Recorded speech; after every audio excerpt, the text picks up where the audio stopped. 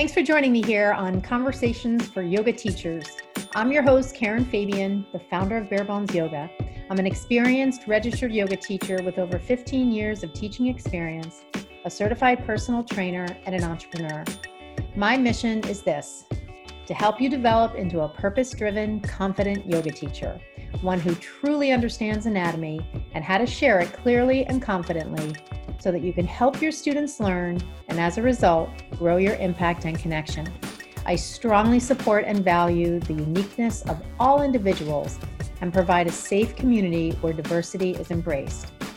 Through my mentorship and signature program called the Blueprint Learning Program, I help yoga teachers build their skills in the area of learning anatomy, and along with that, help them learn important business skills and personal development ways of being that will transform them into purpose-driven teachers who make a big impact. On the podcast here, you'll get a blend of both anatomy learning, stories from teachers, interviews with others in the field, and a dose of personal development. For more information and to get on the wait list for any of my programs, see my website, barebonesyoga.com.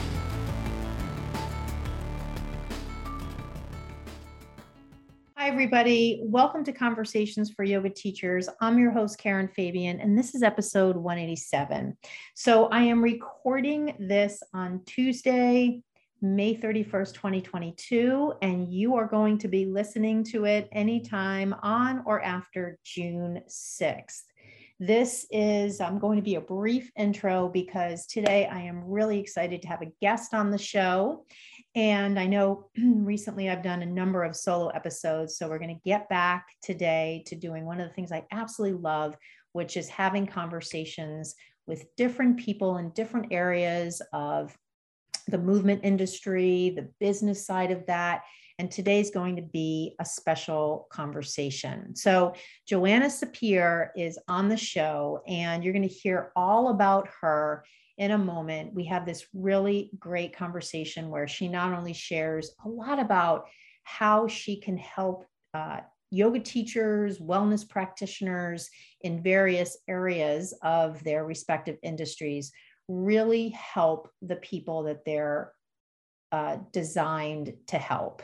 And this conversation gets into a little bit around understanding yourself as a teacher, as a practitioner, and who do you love serving and who is really the ideal customer person for you to help with your services.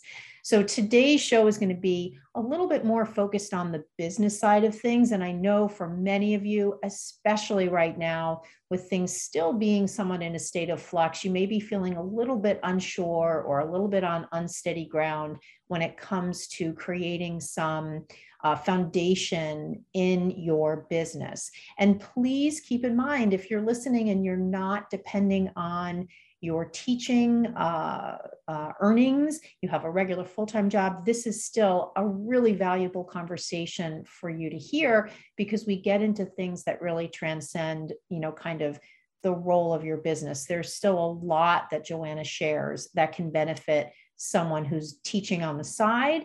However, if you are a full-time teacher, practitioner, and you really want to get a handle on the business side of things, this episode is for you. There's just a lot of good takeaways here. So without much more hesitation, we're going to go to that episode. I do want to direct you, though, to the show notes, because there's going to be a reference Joanna makes to a conversation she had with another yoga teacher on her podcast. So a link for that will be there. Plus, there's also a really valuable link to a resource Joanna has, which is a recorded masterclass where she goes into much more detail than we do today about how you can develop a strategy for your business. So both links will be in the show notes. And just to wrap up, one more thing about how you access that. You're probably listening on iTunes or maybe listening on Podbean. The best way to get to the show notes is to just visit the episode on my website, barebonesyoga.com. On the podcast page, you'll see this episode is the most recent one posted. and the show notes have the link to both of those resources. You can, of course, listen on whatever platform you'd like. Just to get to those links, go to the show notes on my website. So that's it. Let's go into this episode. I'm super excited to have you meet Joanna Sapir. Here we go. Hi there. Hello, hello. Joanna, how are you? How are you? Good. It's so good to meet you. Thank you so much for sharing your time here on the show. It's great to get you on and to find out more about you. Great to be here and nice to meet you, Karen. Yes, very much. So tell me where you're calling in from. Where do you live? I live in Northern California in Sonoma County, about an hour north of San Francisco. Oh my God. Yes, it's a beautiful place to live. Unbelievable. Yeah, it's funny. When you emailed, I never asked where you lived. So yeah, that is a beautiful dream location. So wonderful, wonderful. How long have you been out there? I grew up in the Bay Area, which a lot of people consider this a Bay Area. I don't, because it's not exactly on the Bay, but I grew up here and then I moved here to Sonoma County 13 years ago. So I've been in Sonoma County for 13 years. Yeah. Wow. Wow. That's amazing. Now I have to ask, only because it's here on the East Coast, we see news about this a lot. Have you ever been affected by any of the fires that we see so much about? Oh, totally. Yeah. So here in Sonoma County, we were the place where in 2017 was the first fires that came, from wildlands into, I can't really call it urban areas. We're an agricultural county, but it came into our largest city, which is only 160,000 people, and burned, 5,000 homes and structures. So that was the first of what became just a series of these fires. And yes, my house didn't burn and I wasn't even evacuated, but I mean, we're such a small county. I just, for example, interviewed a client on my podcast who was somebody who, when I was working with him, lost everything. I have multiple friends who lost everything and it absolutely impacted our lives. I mean, the fires came the next 2 years as well.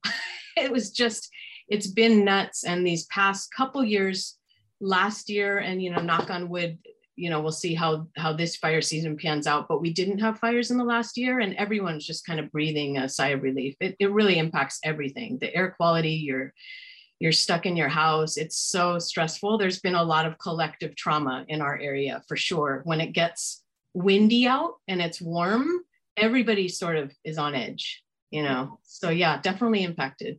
Wow. Yeah, it certainly makes you think in all the news reports we see about what would you grab in the 5 minutes, and the pictures or the videos of people driving down the highway and the flames are right in front of them or right behind them or to the sides. I mean, we here in Massachusetts never experience that kind of thing. So it just, and I always find it so not ironic, but just so paradoxical that such a beautiful state with so much beauty. I mean, Sonoma County, well, hopefully this year and hopefully globally we'll get on top of all of what creates these problems. And in the meanwhile, you do what you can do to stay safe, I suppose.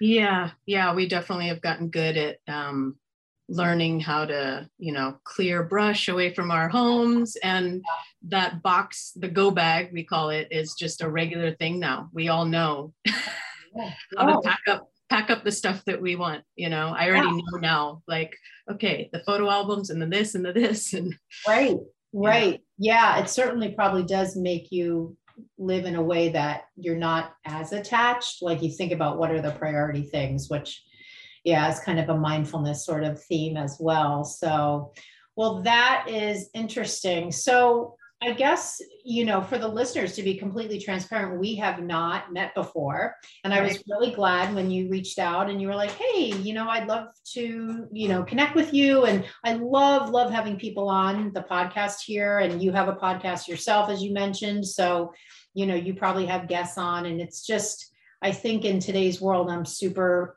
glad that we now have this new medium as a way to meet people. I mean, I sort of selfishly, when people write me, as long as it's related content wise, I love getting people on because it's such a great way for me to meet new people and have kind of the excuse to have my first conversation with somebody be content for the show. So that's why I said in the email, I sort of like to discover things as they're happening. So it's really as if we were at, an event or a cocktail party or something, and there are other folks in our conversation as well. So I think having said that, I went and, reread a little bit of what you wrote when we connected initially. So I have a sense of sort of where your focus is. So maybe that's a good place to start. Like, share a little bit about what you do now, and then I'd love to kind of put it into context of your life and sort of how you got there, because I'm sure there's a bit of a backstory. I think at any point we can kind of say, this is what I'm doing now. Like even just today, I just started to do something on the side that I haven't done for many, many years, but I love to do, which is being a personal chef. And I have a little bit of a different schedule now. Since COVID, I don't teach as much in person. So when I actually was watching the CBS Sunday morning show, and they highlighted a San Francisco-based company called Chef.com, SHEF, and they hire personal chefs or people who just love to cook for people. And so just today, I went and picked up my supplies, and I'll start cooking for folks this week. And it's something when I first was a yoga teacher, I did on the side until I built up enough of my classes so I didn't have to do that. And I loved doing that. And so that's something that a lot of people wouldn't know about me. And I'm sure you have many similar things before you got to where you are now. So having said that, why don't you tell us a little bit about what you're doing now, and then we can fill in some of the blanks of how you got there. Yeah, sure. So I am a business strategist, and I work with wellness practitioners, particularly people. So I don't just work with yoga teachers, though I work with plenty of yoga teachers. Generally, I work with people who, this is a bit unique, who bring in multiple modalities into their work in wellness fields. So for example, yoga teachers who might say, but I really am doing more than yoga. It's not just yoga that I'm teaching, right? They're kind of going into some other depths and really seeing it, the yoga they do, as more therapeutic in some specific way, for example. So I work with these wellness practitioners on business strategy. And so I'm sure most people who are drawn into helping professions like wellness, we do this work because we want to help people. We don't do this work. We don't have MBAs. We didn't study business and then go, this is the business I'm going to study. We came to this work. We were pulled to this work in some way, called to this work in some way. We're here to help people. So most of us start these businesses and don't have a clue about how to run a business. So that's what I help people do, is actually develop the business skills and the strategy, which I'd say 99.9% of wellness practitioners are missing, the strategy to actually build a profitable and sustainable business that can give you the income you want, the time freedom you want, et cetera, and serve your clients really deeply. Mm-hmm. So that's the work that I do. Yeah. Yeah. So what would you say if someone listening is thinking, well, I have a regular full-time job and I'm teaching yoga or a personal trainer or some other variation of movement professional. I'm just doing this on the side. It really doesn't matter if I have a strategy or not. What would you think about that? I know that plenty of people listening maybe are teaching yoga on the side from a regular job. I work with people who have already stepped into, I really work with established practitioners who have already stepped into, full-time doing this work. This is what they've decided to do.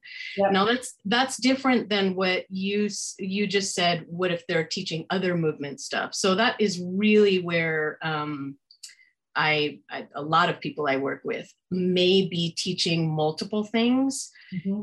And what usually the reason they're teaching them in this isolated or separate way is because that seems to just be the way that these things are offered out in the world, rather than doing it because they think that's what's best for clients. Does that make sense? Tell me more about that. Okay, so what I help a practitioner do is actually integrate whatever modalities they're using in order to serve their clients as deeply as possible. So let's just say, you know, somebody the other day was telling me, oh yes, my partner is planning on starting this wellness center, and they're going to have like herbalism, like herbal, you know, treatments, and they're going to have acupuncture, and they're going to have body work. So that's a common model, right? There's these different things that a client can get. The problem is that when it's put out there like a menu of services, it is leaving it to the client to determine what it is that they need. What is the right fit for whatever their problems they're trying to address or goals they're trying to reach. And that is, that's taking away our leadership as wellness professionals who really have a background in what we do and know how to help people, to put it in their hands and say, oh, what service would you like? Right. Is, I call it the freelancer trap. It's this idea of, I'm just going to offer and sell what people want. And so what I say is that, no, you don't provide what people want. We provide what they need. And so practitioners that work with me, we develop processes where they're bringing clients in and they're actually assessing what's going on with the client and designing a program or plan, treatment plan, whatever it is, based on what the client actually needs. And so in the case that I just mentioned, you know, somebody said to me the other day about this wellness center. So a potential client, prospective client would come to this wellness center, and it would start with an assessment. What's going on with you? What are your goals? What are you trying to address? What is it you're trying to, you know, be, achieve, do? And then the practitioner is who lays out, here's the ways to do that. And that might include, you know, that might include the herbs and body work, right? Or it might include these multiple pieces, rather than what is it that you want? Because so much of the time our clients don't know. They think that they know what they need, but they're often missing quite a lot of, well, they don't have the expertise that we do, you know? So I help practitioners step into that leadership, but through the structures of their business, if that makes sense. So, okay, so we're at kind of the here and now and what you're doing. So let's take a step back and share a little bit about how you got here. How did this entity of your business and you helping people in this way, how did that come to be? Yeah, well, I was a practitioner who started a business with no background in business whatsoever. I actually ended up, I opened a strength and conditioning gym. Okay. And I moved here to Sonoma County, and I say that I did it by accident. No, that's not totally true. It's not, I mean, you don't start a brick and mortar business totally by accident, but it was not something I had ever had a vision of. I was a veteran public school history teacher, high school history teacher. That was totally my calling and my career. I was very dedicated to it. I taught teachers. I was very much in education, and went through this big life shift that involved, you know, a divorce and becoming a newly single parent and having 2 babies. And I went through this shift, and that's how I actually moved up here. I decided to kind of make this change, and I intended to stay in education. But when I came up here, I was looking for a place to do the kind of fitness, the physical training that I had been doing where I lived previously in Oakland, and I couldn't find it. And it had been a form of movement that had changed my life. You know, it had been so incredibly empowering for me that not only was I looking for a place to keep doing it, but I knew that it could change people's lives, just like many people find yoga, right? And it changes their life, and that's why they feel called to teach. It was the same kind of thing. And so if I had found a place here where I had moved to, that offered this, I wouldn't have started a business, you know. I really was trying to fill what I felt was a hole, a need in this community. So that's how I ended up. Saying you started your own business so you could actually exercise in the way that you wanted to. That was sort of the inspiration, because you couldn't find like a strength and conditioning focused. That was definitely the impetus. Yeah, that was definitely the impetus. And I mean, you know, I was doing it alone. I mean, it was very organic. It was basically, I started because I looked around, I tried all these different places. Nothing was what I was looking for. So I started working out on the land where I lived, and various people that I met would be like, "Ooh, can I do that with you?" And so people started showing up at the land. It'd be like, you mean like you're outside? We were outside. Yep. And, you know, I started like buying equipment, and people started coming over, and, you know, I was teaching them how to do this stuff. And after a few months, I mean, several months, I was like, okay, winter's coming and it's going to start to rain. So I better find some place to do this indoors.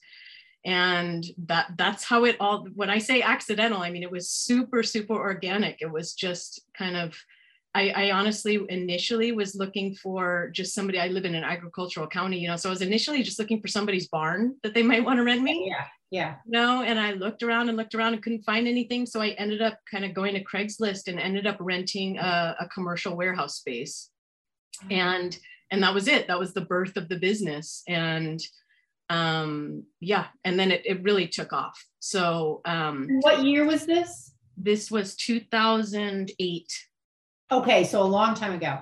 Yeah. So did you want to be a teacher? I mean, you for many years were a teacher of history, and I think teaching has a lot of similarities, although I would say teaching history and teaching movement, although even though your own practice and fitness routine was probably at the point where you could do it in your sleep, it's always different though when now you're teaching it, and then you were teaching it outside, but now you have your own brick and mortar. So tell us how that whole thing felt to you. Yeah, I love that I love your observations. I mean, for sure, teaching is teaching, you know, and so yes, different subject matter, and, you know, physical versus cerebral kind of stuff. But I'd say the teaching part was very natural to me. I've always been very athletic and kinesthetic. So the teaching of it was very natural. I did absolutely go and get certifications as I realized I was doing this, you know, so went and started, you know, studying and getting certified.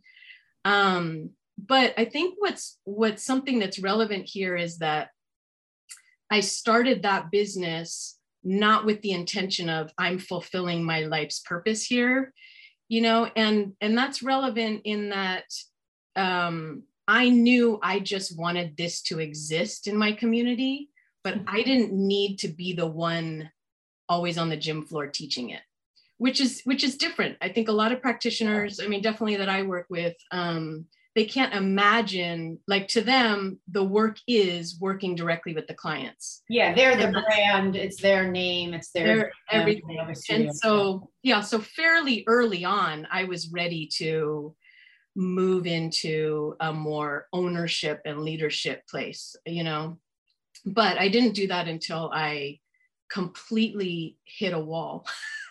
So, I mean, as far as how did I, you know, learn everything that I know now to teach practitioners in business, I made all the mistakes. I mean, my business took off. So some businesses, you know, limp along and struggle, and then some of them take off. Both ends have their problems. And as far as taking off, I was all alone. I was a single mom of 2 really young kids. And I ended up getting very sick just from stress. You know, it was so much, I was handling so much. And that was a real wake-up call for me. That was probably 6 months, just 6 months into the business, owning the business. And the irony was you probably didn't have time to exercise.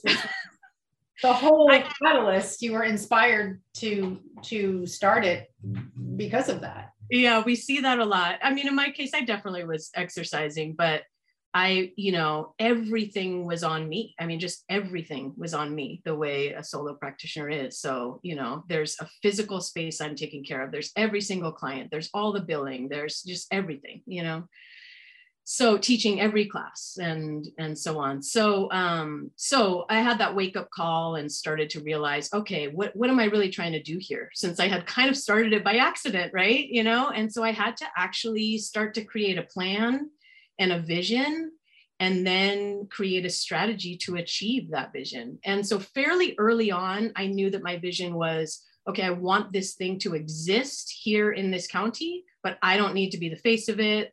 I don't need to even own it necessarily. I want to build it to a place where I can pass it on and essentially sell it. Not essentially, I wanted to build it to be a sellable business. Mm-hmm. And having that vision, I mean, that's just a great tip for anyone listening. Having a vision for how you want to leave your business is totally important. It can be hard for people to come up with that when they're really early in business, but it is something to start thinking about. Is your age matters too. If you're older, it's like, is this what you're retiring from? If that's the case, is the business going to shut down and stop when you leave? Or can you pass it on in some way? Do you want to? I think I happen to be a very legacy driven person. It really matters to me, kind of the mark that I make. And I want something that I create to exist, without me. It doesn't have to have me in it. And so for me, it was very much, yes, I want to sell this. And that really impacts your exit plan, really impacts what you're building and what your strategy is, because that meant that I had to build a business that would be worth someone buying. Right. And that meant that it needed to have the systems and structures in place. You can sell a business where you're just selling like the equipment and the client list. Right. That's not the same as I'm selling a whole brand and functioning business that's already profitable and going to make you money, Right. And so that's what I set about to build. And so I did end up selling it in 2017.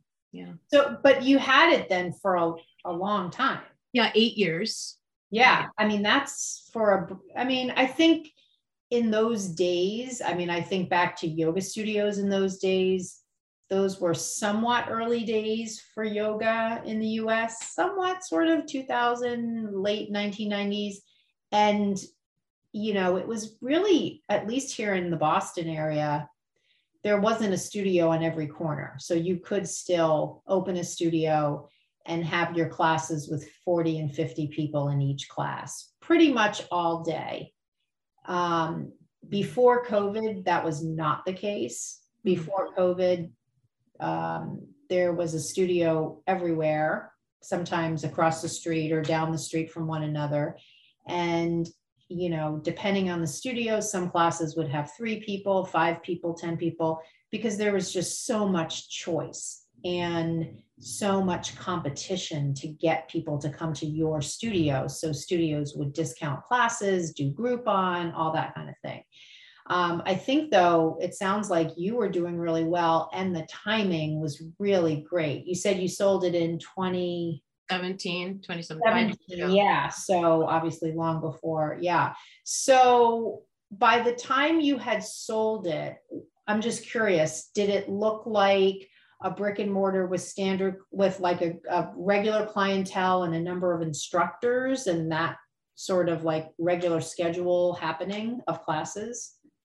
Yeah, I had a staff. I had a staff fairly early on, started growing that. Again, I've made all the mistakes that one could make. And I learned how to do everything better based on the mistakes. And so there was a staff. One of my measures of what I consider a sustainable business is one that can run without you as the owner, being there all the time. And so that's what I built. There's a staff, and over the years, this is a kind of key piece of what I teach practitioners, as I was mentioning, really assessing a client's need and giving them what they need rather than what they want. Right. over the year, that's a core piece of what I teach, is really mapping out a journey to get your clients the best results possible. And so I learned that in the course of the gym as well. So when I first opened, it was just, group fitness classes, and you just showed up, to your classes. I did already have at that time a monthly membership model. So you paid one price and you had access to, these sort of unlimited classes. But over the years, that evolved to really serve clients at a deeper level. So by the end, what we had was, we had a full assessment process when somebody came in, and they got customized programming for a couple days a week. And then there were also these kind of group fitness classes that were just kind of supplementary and for fun. But the core of what they were getting was a customized program for them based on their goals and their bodies. Mm-hmm. Now, what was it about that time in 2017 that you sold it? Like, what made that the right time? Because, I mean, gosh, your kids basically grew up with mom owning this place, when you describe them as being young in 2017 and the time frame there. So you were doing it. You were in it. You were doing it. So what made that? Was it an offer that was too good to be true? Was it that you were like, you woke up one day and said, okay, enough is enough? Like, tell us a little bit about that. Well, I had been planning on it for years. So it was just kind of a matter of when. Mm-hmm. And this has a complex answer. So I, a couple years before that, even had found some potential buyers. First of all, somebody had come and asked me early on, somebody approached me out of the blue offering to buy it. And at that point, I realized, okay, if I sold it right now, what would I do? At that point, my heart was really still there. And I realized that if I sold it, I would actually just want to go open another gym. Yeah. And do something all over again. Yeah, do it. Yeah, but do it, slightly different and slightly better. And so I realized, okay, that means it's not time to sell it yet.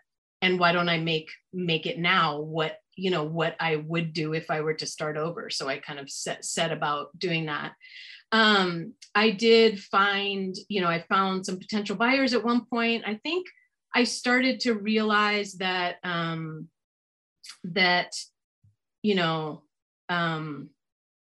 the timing was going to matter of where the business was at. What was really interesting to me was realizing fitness has, and it's the same with yoga. It's a very low barrier to entry business. Anybody can start a fitness business, a yoga studio, really. And so your business has to be worth so much more than just starting out a new one. Otherwise, why would anybody pay? If somebody can pay, let's just say $30,000 to start their own business, why are they going to pay $100,000 or whatever you're wanting, right? For something else. So it's really got to be there, but there's also a limit to how much you're going to get, no matter what, because that barrier to entry is so low. So, what did you ask me? Why 2017? Yeah. I think so. Early on, when I had found these potential buyers, I realized, okay, still not quite ready yet. I still want to develop this to be a little bit further along, is what I thought. And then around 2017, I had had a major move. I had had some major shifts in my business. And interestingly, I will note that it was actually at a lower point. It was performing at a lower place than it had been in the previous 3 years. And I think I realized this is actually a great time to sell it. Because if I wait until it's performing really high, I think what my lesson had been previously was it doesn't necessarily mean I can get more for it when it's performing really high. Does that make sense? Just because of that low barrier to entry. So, so when I had potential buyers, and it just ended up being the right time. Got it. So that's 2017. Here we are in 2022. So I'm sure there was some period of time where the deal was getting done and you were maybe starting to think about, what am I going to do next? Because once I think, I've never owned a yoga studio, but I've been a teacher for a long time. So I've known many friends who have, and it's a very different lifestyle when you own a studio versus when you're a practitioner, whether it's a fitness trainer, a personal trainer, yoga teacher. So did you know at that point what you wanted to do next? I did. Yeah. So I was kind of doing this kind of work on the side over the last several years of owning the gym. Well, first of all, I had been recruited by a fitness business coaching company several years before I sold, to be one of their coaches. So first, that gave me my first taste of, like, really felt like my teacher self, you know? Yeah. And it was all online. So I was coaching fitness businesses across the country and world, even through this company. So that gave me this kind of taste of that. And I didn't do that for that long, maybe a year and a half. But what I did see, and what pulled me into this work that I do now, was that I didn't mention, but like I am and was a competitive Olympic style weightlifter. And so here I'm this competitive athlete. I'm also like older. So I have got this body that I got to really, really take care of. Right. So, you know, and I'm into health and wellness. So I'm working with, at this time, various practitioners in my nutrition and body work, right, and naturopathy, and just I locally am the client of many different wellness practitioners to keep myself healthy, because I care about that, and because I got to take care of the body. And it was through those experiences as a client that I was able to see, like, wow, these people are brilliant. Oh, right. And they're just like not running their business as well. Like they're some probably of them running around doing the single threaded thing. And you're like, there's so much more you could do. Yeah. And so they're like overworked, not making enough money, bending over backwards for clients, you know, and selling on this a session by session model, which I think is not the best way to serve your clients. And here I am, a client actually ready to fully commit to, like, you know what I mean? Like, I want these people like on my team, like I'm with you, and they're still just selling me sessions rather than, you know, a program or a process to help me get to my goals. And they're struggling financially. Right. You know, and these are people who became friends, you know, because I'm seeing them regularly and care about them. And so I saw this need, just like when I had first moved here and there was no gym to do the kind of things I wanted, you know, it was such a clear need.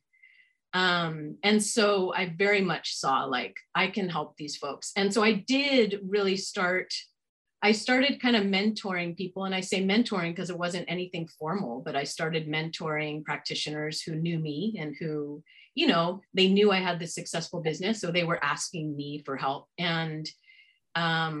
And I knew that I really enjoyed that, and that I could formalize it and really, really help people out. So I knew this is what I was going to do. And when you were doing that sort of informally, were you getting paid by them to do this, or you were just sort of meeting them for coffee and just talking to them about? Yeah, it depends on kind of what time period we're talking about. And that's like, I don't even, in my memory, I really think through.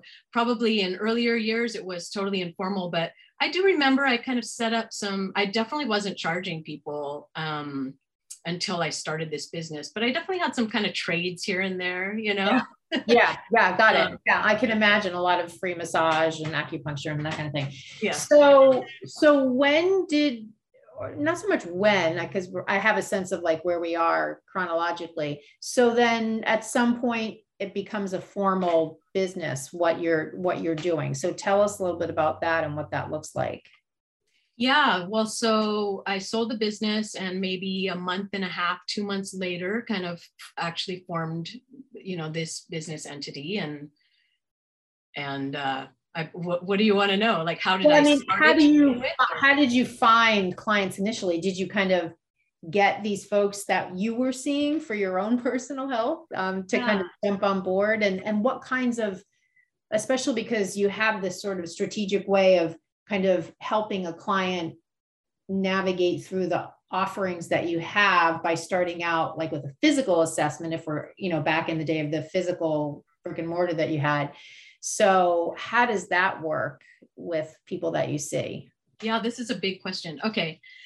So when I first started my business, it was, one-on-one with clients. And, I kind of mapped out what I knew from experience they needed in their businesses to make them more profitable and sustainable. And just like any practitioner, you start out and you do the best you can, you get whatever clients you can, you see how it goes. And so Yep. This is, it's interesting because I teach some very specific business strategies, structures, and processes. And I work with established practitioners, people who have been in business for at least a few years, or making some money, have leads coming in, and so on. Regularly, people will kind of show up in my audience who are brand new and just starting their practices. And I always make the point, like, this content is really not actually for you, because I think that when somebody is just starting out, they need to do a lot of experimentation. You can't streamline without the data of showing you. So for example, one of the most important things to do in a business is identify who are my ideal clients, right? You cannot make that up. You can't start on day one when you haven't worked with clients and say, my ideal client is this. You might have some idea of your niche. You might have some idea of who you want to help, but you don't know who your ideal clients are until you've worked with a bunch of people and gone, oh, not ones like that, right? And oh, ones like this, so yeah. You kind of need that. So I went through that, myself in the beginning processes, and just kind of over time evolved and honed in on how I helped people and what the steps were. And by about, second or third year is when it was pretty clear to me, like, here's the process that's really successful in working with people. And I laid out that pathway. And so that's what I have now. It's called the Business Revolution Academy. That's my kind of front end. And so that's a 6-month program for wellness practitioners. It's quite intensive. And we go through a series of processes to streamline their pricing and packaging, their offers, and their sales system. There's also other pieces to it, including their core, like forming their core ideology and their differentiation, what makes them stand out from others, and so on. So that is awesome. That's an awesome program. And then graduates of that, some people who graduate from that are ready for what is my next level. I call it the graduate level program. It's called the Leadership Cadre. And that's it. It's super streamlined. And the beauty of, so you're asking me about my business, but again, this is what I teach other people to do as well, is when you streamline your business like that. So instead of I do this and I do this and I do this and I do this, right? And you really hone in, who are the people that I love working with and get the best results? What is the journey that those people need to achieve the goals they're after? When you're able to streamline your services, that's what you're providing, you get to focus just on that and systematize as much as you can. And that's what's going to help your business just flow, right? So that you're not doing this kind of taking anybody that shows up, kind of bending over backwards to give them different things that they're asking for or that they need. If they're not part of your core market that this program is designed for, then you kindly refer them elsewhere, right? You've designed your whole business, your marketing, your sales systems, all your processes for serving them all around this core person and what service, what the process, the journey they need is. Got it. So I'd love to know a little bit more about who your clients are. And if you could kind of hone in a little bit on anything regarding yoga teachers, yoga studio owners, that'll really speak to the audience, because even though I probably have listeners that are not yoga teachers, they might be wellness or fitness.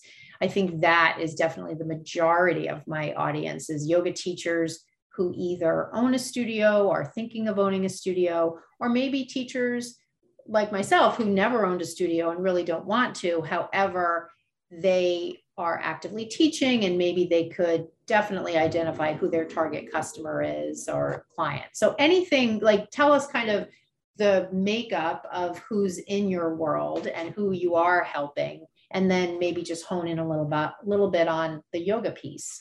Yeah.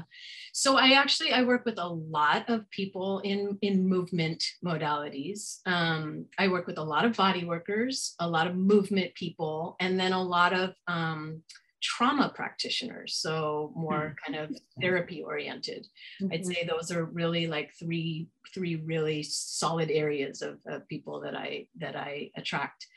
And so the movement people, some of those came from yoga, but what's interesting is that many of them I've heard multiple times things like, but I'm not just a yoga teacher, or I've heard, you know, I got some real issues with the yoga world. Like that's where I came from, but I've got some real issues with it. Yeah. And so they're wanting to evolve beyond just standard yoga teacher, right? And really feel like they have, but they don't know how to, like, how do I say that? How do I explain that? How do I, you know, embody this thing that I am that's more than just, you know, what people think of as yoga. So I'll give you a couple examples of specific people.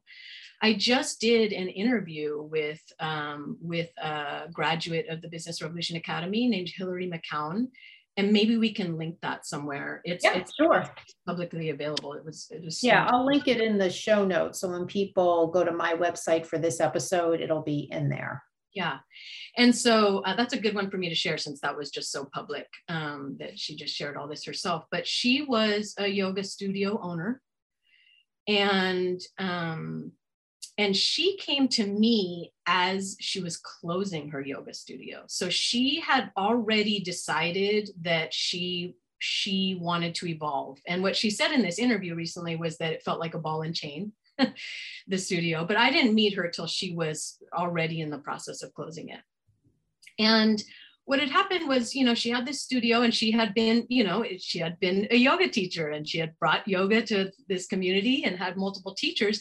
And she had gone through this kind of evolution that I'm talking about, that many people go through, which is she started learning new modalities at the same time as she herself was dealing with a chronic condition that at the time was undiagnosed. It turned out to be something called Ehlers-Danlos syndrome. I don't know if you're familiar with that. It's a joint, isn't it? A joint?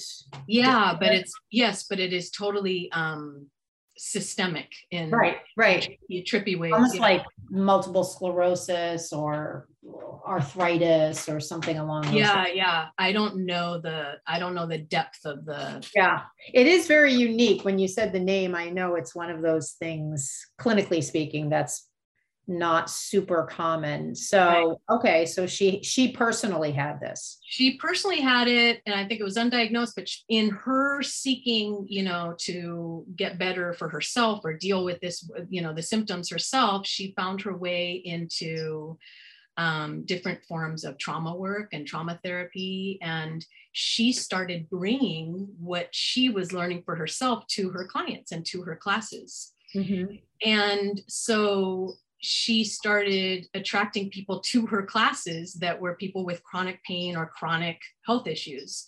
And that was who she was working with. I mean, that's what she was doing, was really specific to them. Right. And so I think she decided to close the studio because she wanted to take that path specifically, you know? And I should mention, let's see, when did she start?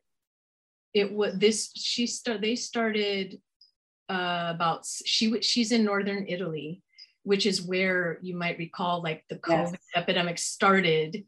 And so she came to me, it was probably 6 months into the beginning of COVID. So it was kind of right at that time. So it was, you know, the studio had to be closed anyway because of COVID. And so I think that was part of what it was like, let's just shut this down. So I'm trying to remember what question you asked me. Oh, just about yoga teachers. So this is, I'm just trying to talk to your listeners about if any of them feel, if any of you listening feel that pull to go deeper in some way than just showing up for classes where people show up sporadically. Maybe there's a few regulars, right? But the pull to really serve people at a deeper level. And that's what she was feeling, was I really want to work with these people with these particular chronic conditions and bring this full set of tools to them, this full set of resources to them. Mm-hmm. And so she came to me essentially to kind of redesign, evolve, reinvent her business. Mm-hmm. In this case, it was truly a brand new business, a whole different business entity. But that, you know, she could have been somebody who kept the studio open and then just kept this as a track in it. You know, that just happened to be the decision she made. I wasn't part of that decision. Sure, sure. But what we've done is with her is developed, you know, what I help practitioners do is first develop this core ideology behind, like, why are you doing what you're doing? What's the purpose here? What's the intent? What are your values around this? That's the unsexy part that most people don't do in business. It doesn't seem sexy, and yet it's so foundational and so incredibly meaningful when you really do this right, when you are able to identify for yourself, what is this really about in a very clear statement. It becomes like your North Star. It helps you make decisions for where you take your business. It helps you make decisions for who to collaborate with. It helps you make decisions, all kinds of decisions. So we developed that and then identified who these folks were. So the right people for her ideal clients, and then developed the programming to serve those people. And then we developed her sales system to enroll them, and then start to systematize those pieces. And so I realized you asked me a question earlier that I didn't address, which is relevant here too, which is anyone moving from any career into a new one, any business into a new one, anything you've done in the past, you're like, don't discount who your past community was. Right. So you asked how I started this business and how I got clients. Well, my first handful of clients were just from a letter I sent out. I made a list of, you know, everybody I thought of who was either a wellness practitioner that I knew already, just through my regular personal life or my professional life, people I knew, or people who were the connector types, right? Who like to help others and kind of spread information. And I just wrote this simple letter saying, hey, I don't know if you know, I sold my business, and here's what I'm planning on moving into. And here's who I'm going to help, you know. And I gave a link to, I basically offered 10 free strategy sessions and gave this link for people to apply for that. And it was through those strategy sessions that I got my first handful of clients. Wow. And so same as I'm talking about Hillary, you know, she had this community from yoga. In this case, it's even just as close, but just as close of a tie. Sure. But that's how you will, no matter what you're moving. Even if I had gone from, you know, even if I had done this from public school teaching, we in our lives have relationships we built. And so, so she transitioned into that, and she's location independent now. That was part of, now I'm remembering, that was a major reason that she was closing the studio was, she doesn't share this in the interview, but she's actually by national now. So she lives partly in Italy and partly in Spain. And so she needed to be able to go back and forth. So her business is all online now. Got it. And that's how she works with people. So that's one example of a yoga teacher. I got others too. Yeah. I mean, I think I love how you brought up that bi-coastal thing, or two different locations. And I love that because I think it highlights one of the real advantages of having a virtual offer. And I think more and more now I hear a little bit of pushback from yoga teachers in particular to teaching online because they feel like, quote unquote, people are sick of doing things online. And I don't know, I wonder what you think about that, only because I do feel like there's been sort of a sea change, a forced sea change from the consumer side of things to participate in things online that never before would have been done online. And I do sort of wonder, is there really something else going on there? When I hear that from a yoga teacher, I don't want to do that online because people are sick of it. I sort of wonder, is it really something from the teacher's perspective that is the subtext? Because I don't really feel like people out there on the consumer end of wellness services, like obviously you need to get a massage in person, you need to get acupuncture in person.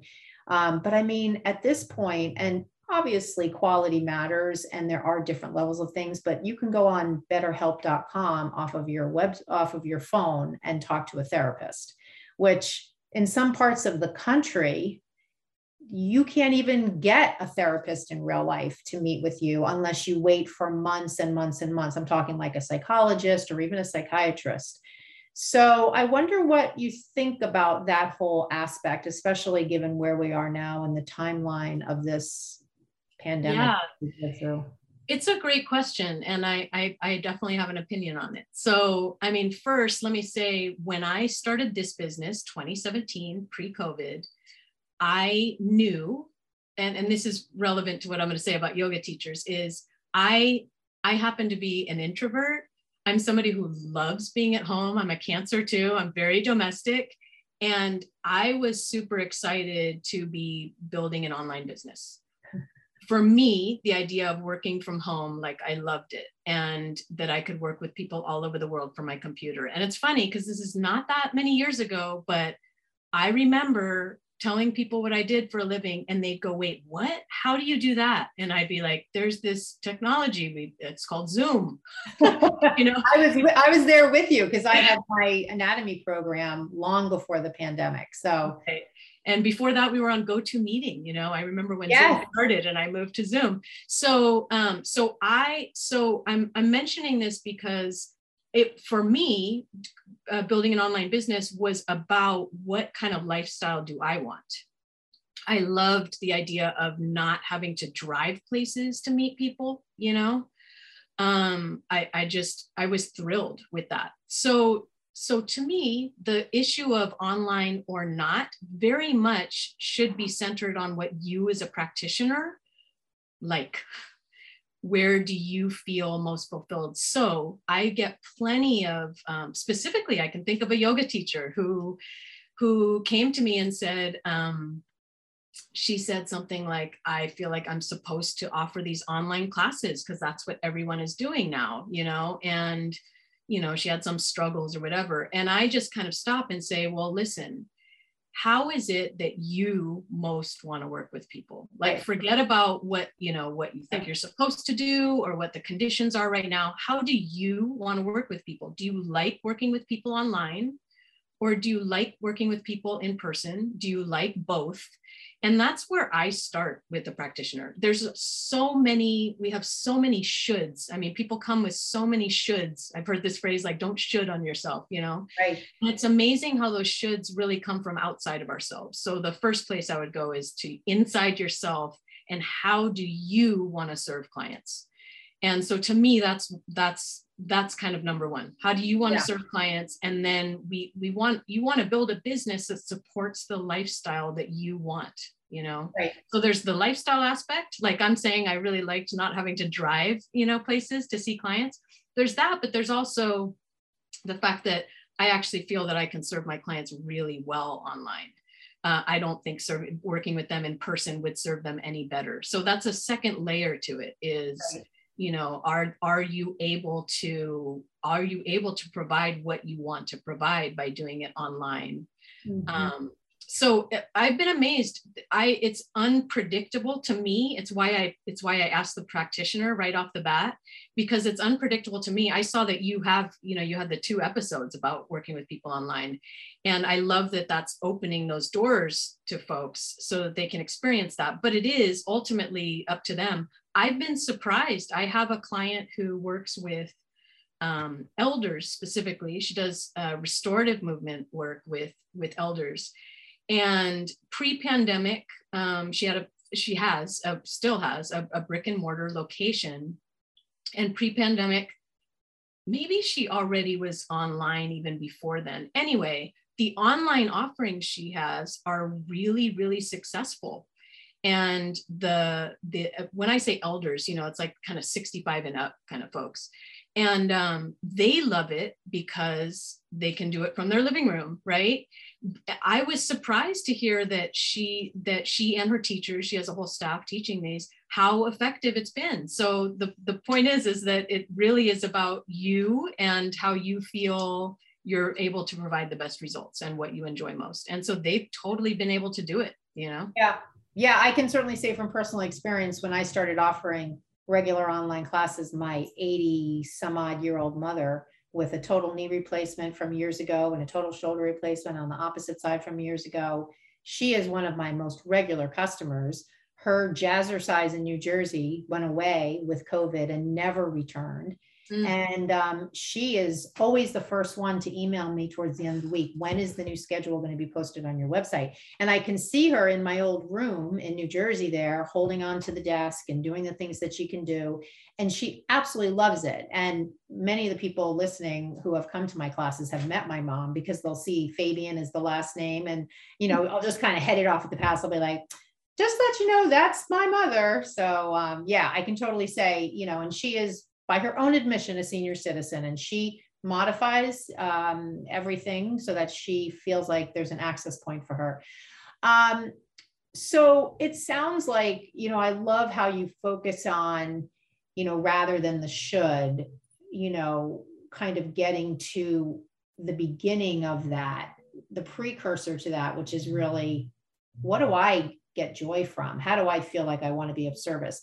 And it reminds me of when you were mentioning starting your conversations with people around, you didn't call it a mission statement, I forget how you called it, but that exercise you take people through where they really can identify, separate from culturally and the shoulds, what do I want to do? How can I, what's my unique, you know, in yoga, what's your dharma? What's our unique way of being of service?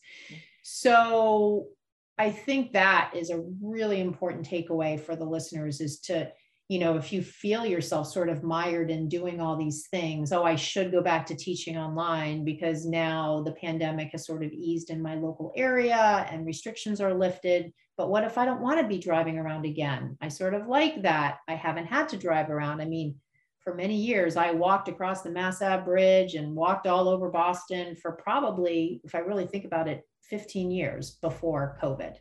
And it's been a very different lifestyle that, like you say, it affords you different things that you just didn't have before. So I just wanted to put a pin in that and just note that for the listeners. So the one thing that I'm always curious about, and you talked about this a little bit in terms of your business, how you started to get people. And when you were talking about in the very beginning, how you sent a letter, first of all, did you mean a letter in the post or did you mean an email? It was an email. Okay. Because I was like, whoa, she sent it, which I love. I love the analog. I mean, I do some analog stuff and people are like, oh my God, I got a card from you. I'm like, they still do that. That's still a thing. Yeah. I love that whole piece that you mentioned when you were starting out about how you reached out to people. And it made me think about some of the questions I get from teachers. It's not even I get questions. I get a little bit of, it's not even really resistance. It's just I'm not really sure what to do to let people know what I offer. And, you know, to me, there are a lot of like logical things like what you mentioned. And so oftentimes I'm very much like sharing those ideas. You're the expert in this from a business strategy perspective. So I'd love for you, you know, think about yoga teachers who are listening, who have recently graduated from teacher training. All the studios in their area, many have shut down. They're yearning to teach. They're willing to teach online. They're just not sure how to get the word out. You know, that kind of type of person. Or even someone who is teaching in person, maybe a blend of in-person online, although they feel this calling, like you said, to kind of branch out. They really want to do something like maybe a wellness weekend, or maybe develop a special tract for people with musculoskeletal injuries or whatever it is, trauma-informed, whatever it is.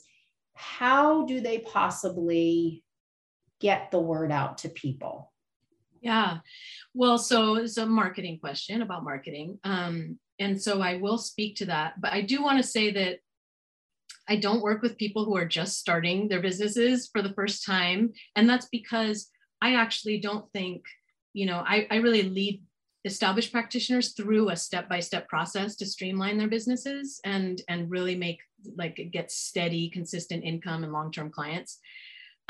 I really do think that somebody who's just starting, I think you need to just be as scrappy as you can, and you try anything you can, and you experiment, and you just have to be, I think the number one thing needed there is courage.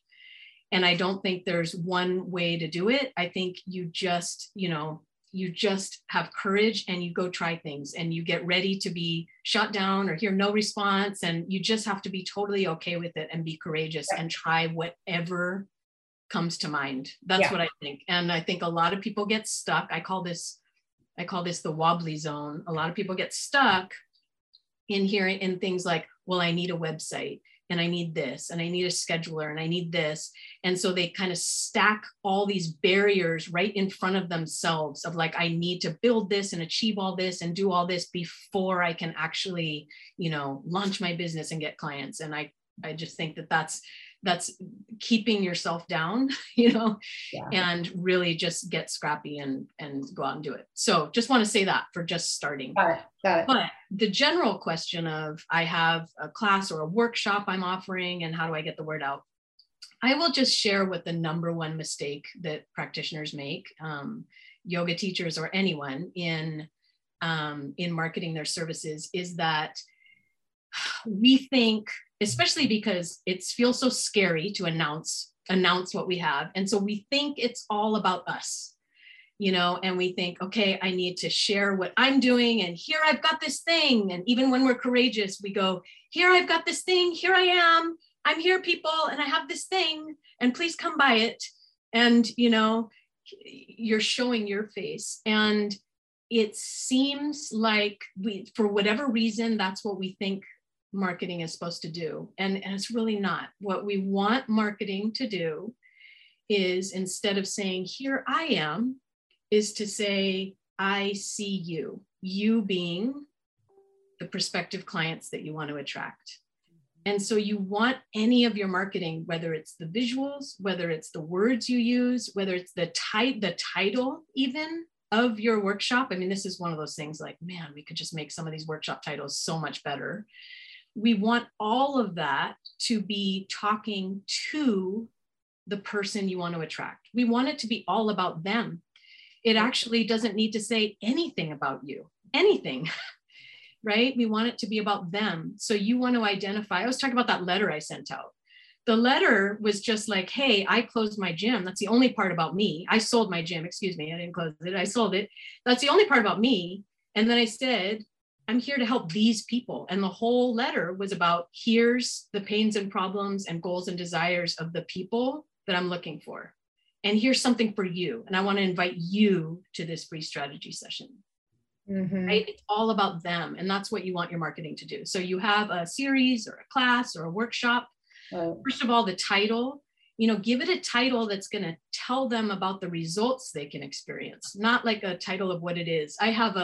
I wrote some social media post, and I made an email about it too. That was, I went into this like online forum that I'm part of on Facebook, and I just pulled these titles of like all these workshops people had. And it would be like yin yoga experience, somatics in dance workshop or whatever. And it's just this like, what?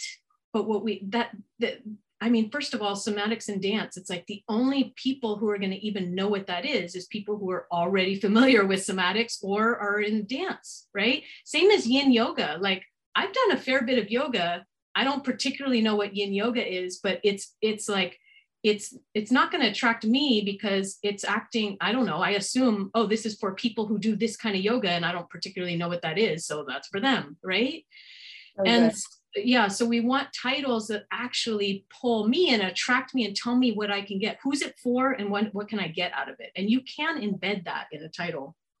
And same as all of, like I said, your marketing, from the imagery to your descriptions of it. It's really about, who is this for? And what kind of impact can this have on you if you join us? And the more in depth, though, this is really about exploration of understanding who your people are. When right. You can describe the experiences of your people, so you have to hone in on this. And what usually practitioners who haven't done this kind of work are really, really broad. You see things like feel better, you know, move better. Like it's very, very, you know, it's something, it's a little bit of a result, but we're talking about being able to actually tell stories about your people and what they're experiencing, because you know them so well, and you know what they're experiencing in their life and what needs they have that this workshop or class is going to fulfill.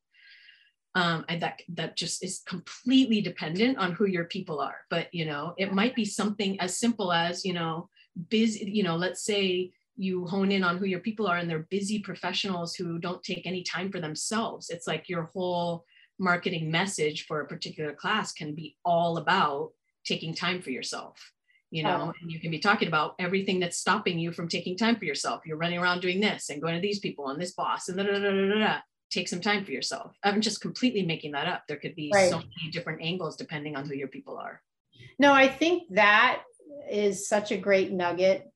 And I think back to before COVID, when it was very common to walk into a yoga studio and see a flyer on the wall about an upcoming workshop. And this is very much part of the way that studios and yoga teachers would market their events.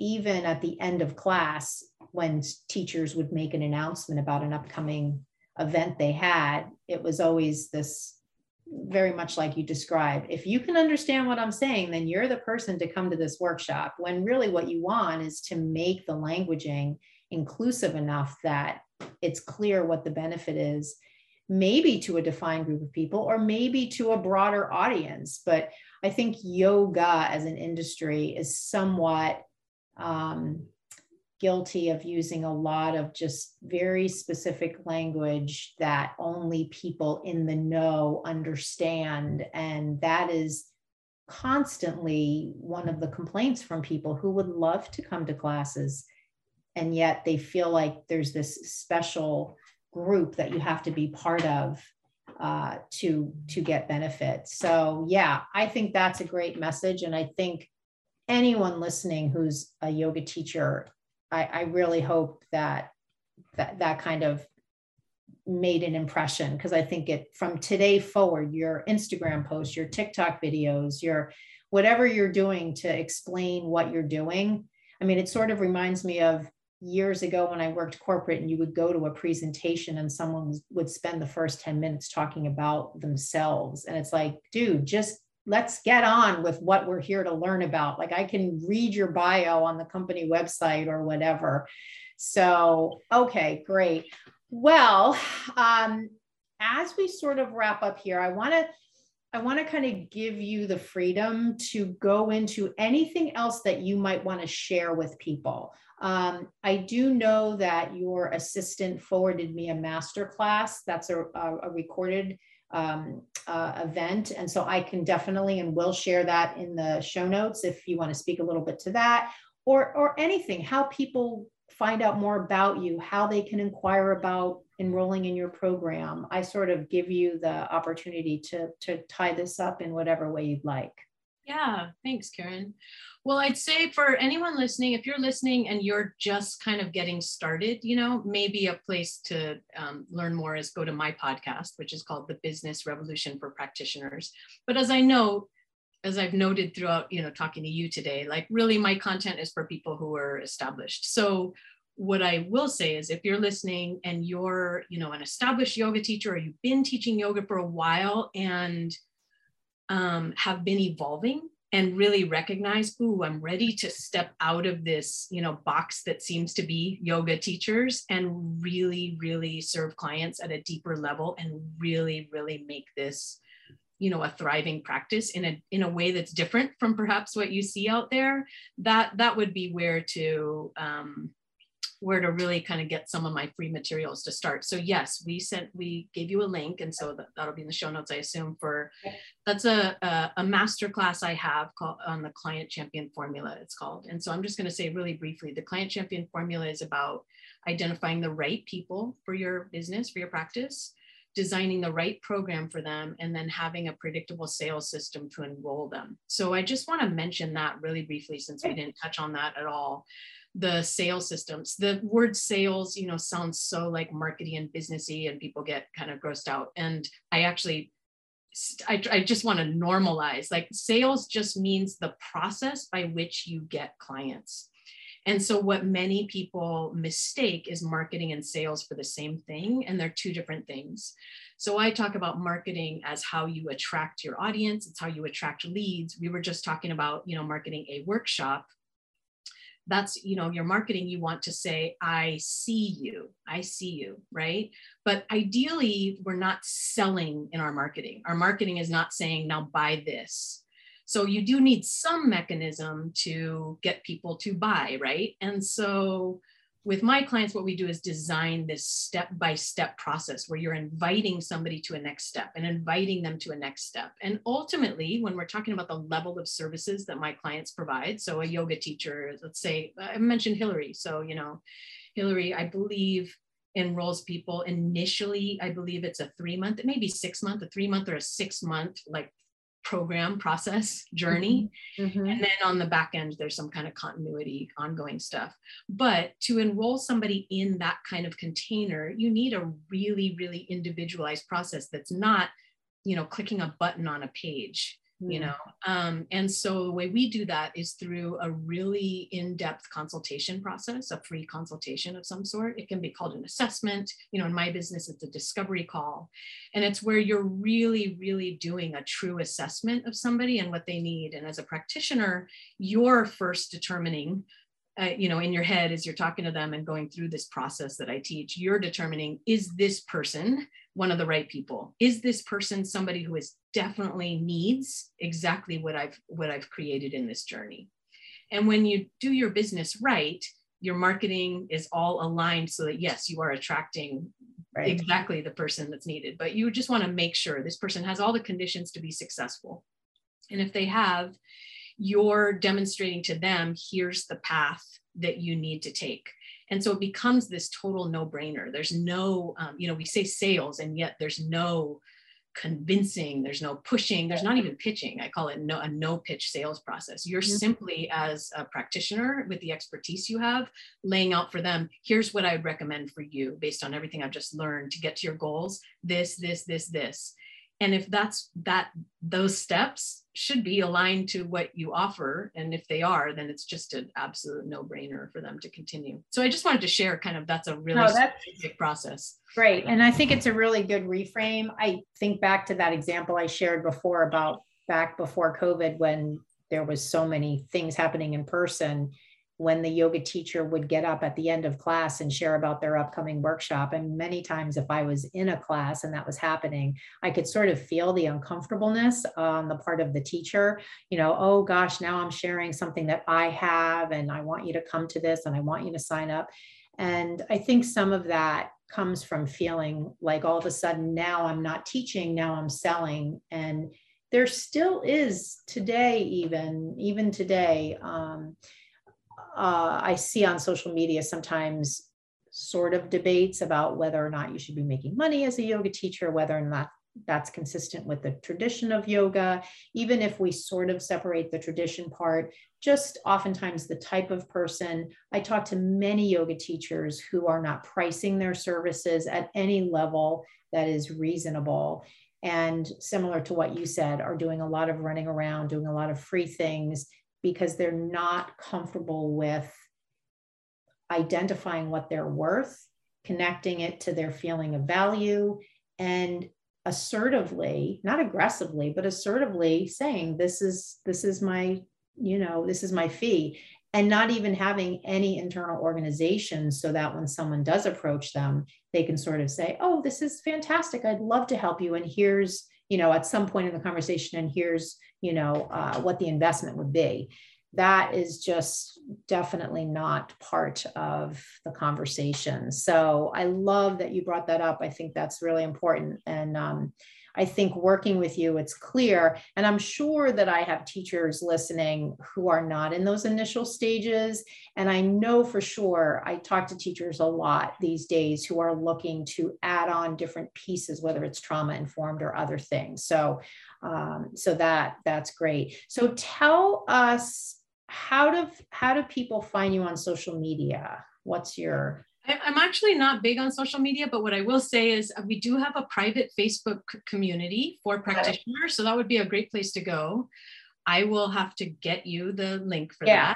So what's your website? My website is joannasapir.com. And then what we have for your listeners, the free masterclass that I'm offering, which is really quite in depth. So again, that's for experienced practitioners.